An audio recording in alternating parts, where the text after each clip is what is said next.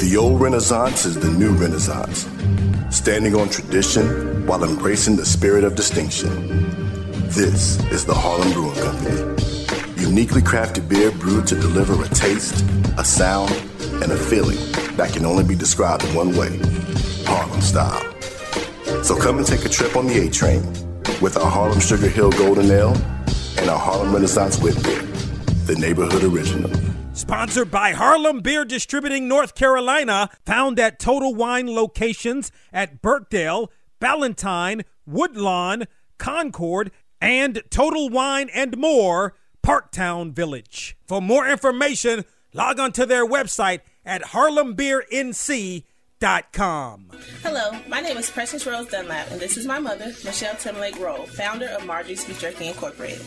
We would at this time like to thank our new customers as well as our repeating customers for your business. For every 1 million orders that we receive, our company is giving $2 million away to divide amongst 400 of our paid customers. You see, that's the way we roll! So come place an order at www.marjoriesbeefjerky.com. That's www.marjoriesbeefjerky.com. Marjorie's Beef Jerky is the best tasting beef jerky on this planet. Marjorie's Beef Jerky.com. Yeah, that's right, because that's the way we roll.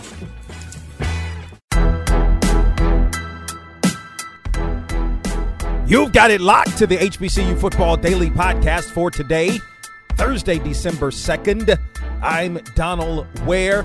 We're already into the month of December, where the HBCU football season is winding down. Let's take a look at what happened in Week 13 on Thanksgiving. Alabama State defeated Tuskegee 43-9, and on the next day, Eddie Robinson Jr. was named the head football coach at Alabama State. So Eddie Robinson Jr., an alum of Alabama State, taking over the program, trying to turn that program around. The Hornets finished 5-6 on the season. But again, Eddie Robinson Jr. looking to turn that program around as the new head football coach at Alabama State. Bowie State, second round of the Division II playoffs, hosting Newberry, defeated Newberry 13-10, got a touchdown late, did the Bulldogs. And so the Bulldogs, tell you what, the Bulldogs are rolling right now, playing well. And I was saying this in the middle of the season, right? Like, I thought, Bowie State to me, again, was playing against itself. Okay, it needed to handle its business against CIAA opponents, which it ultimately did. I mean, you had the barn burner against Virginia State, no doubt about it. I think towards the end of the season, Bowie State started making statements. But this is the thing about Bowie State. Bowie State is built to go deep into the playoffs and perhaps win a national championship. The defense is absolutely tremendous. More specifically on the defensive line. The defensive line is absolutely tremendous. You've got some guys in the secondary that can play. The linebackers are good. And then the offense. Jerome Johnson, the quarterback, he's got good receivers. He's got a really good running back in Khalil Wilkins, who's been very good. The offensive line is good. This is a talented football team, a team that is built to win a national championship.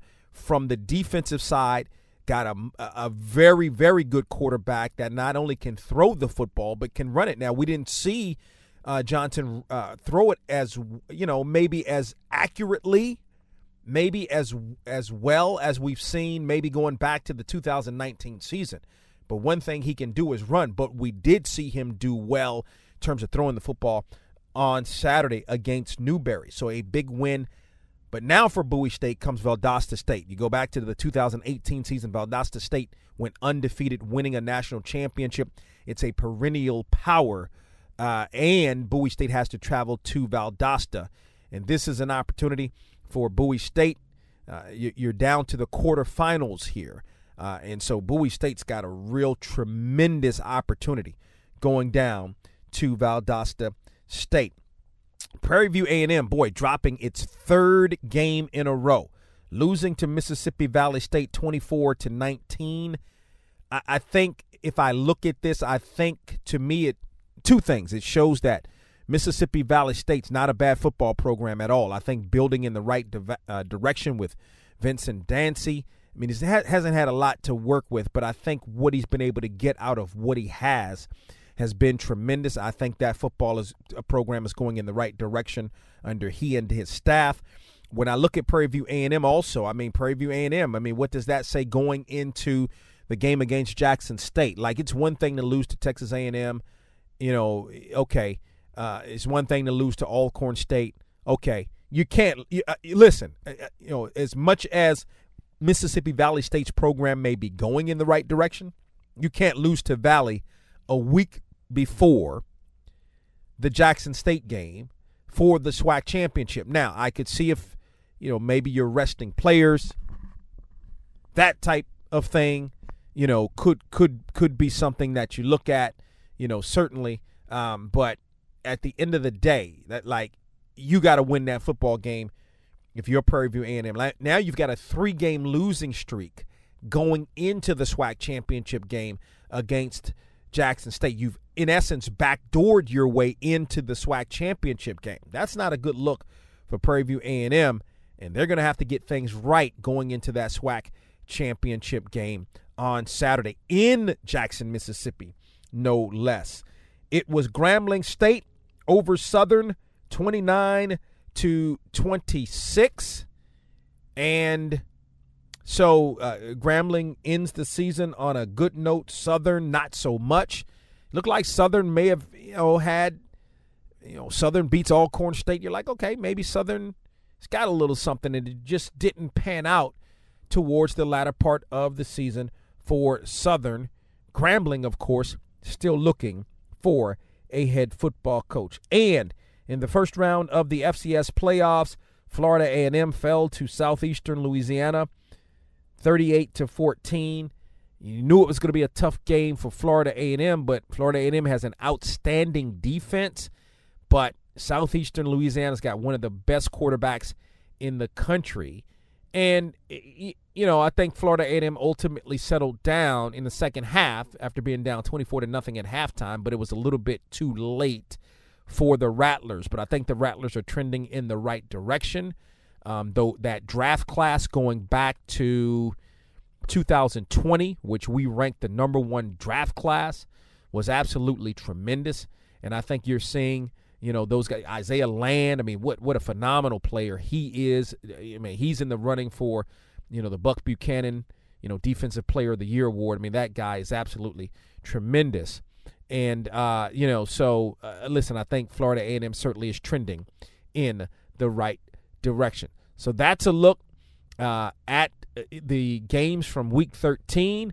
We're going to have for you going to take a look on the weekend edition of Box to Row. We're going to take a look at the matchup between Jackson State and ultimately Prairie View A&M as well. On the weekend edition of Box to Row can be found on a radio station near you. You can, of course, if you're not on our website, log onto our website, or if you're on our website at boxtorow.com, click on the affiliates link to find a radio station in your area that carries the program. Also, remember, you can listen Fridays, 7 p.m. Eastern, 6 p.m. Central Time, and 4 p.m. Pacific Time on ESPNU Radio on Sirius XM, which is Channel 84. And then you can also listen Saturday mornings, 9 o'clock, that is Eastern, that is 8 a.m. Central Time and 6 a.m. Pacific Time on Sirius XM 142, the HBCU channel. Talk with you soon. On last week's From the Press Box to Press Row with Donald Ware. I think this is the year that Michigan can beat Ohio State. I'm going to tell you what's even more puzzling to me is that Notre Dame, right now you've got Notre Dame sitting at number 5. I'm looking at Notre Dame's schedule. A good win against Wisconsin. A loss to the aforementioned Cincinnati. Then you look at Virginia Tech, USC, North Carolina, Navy, Virginia, Georgia Tech. It's a weak schedule. Yet Notre Dame is number 6?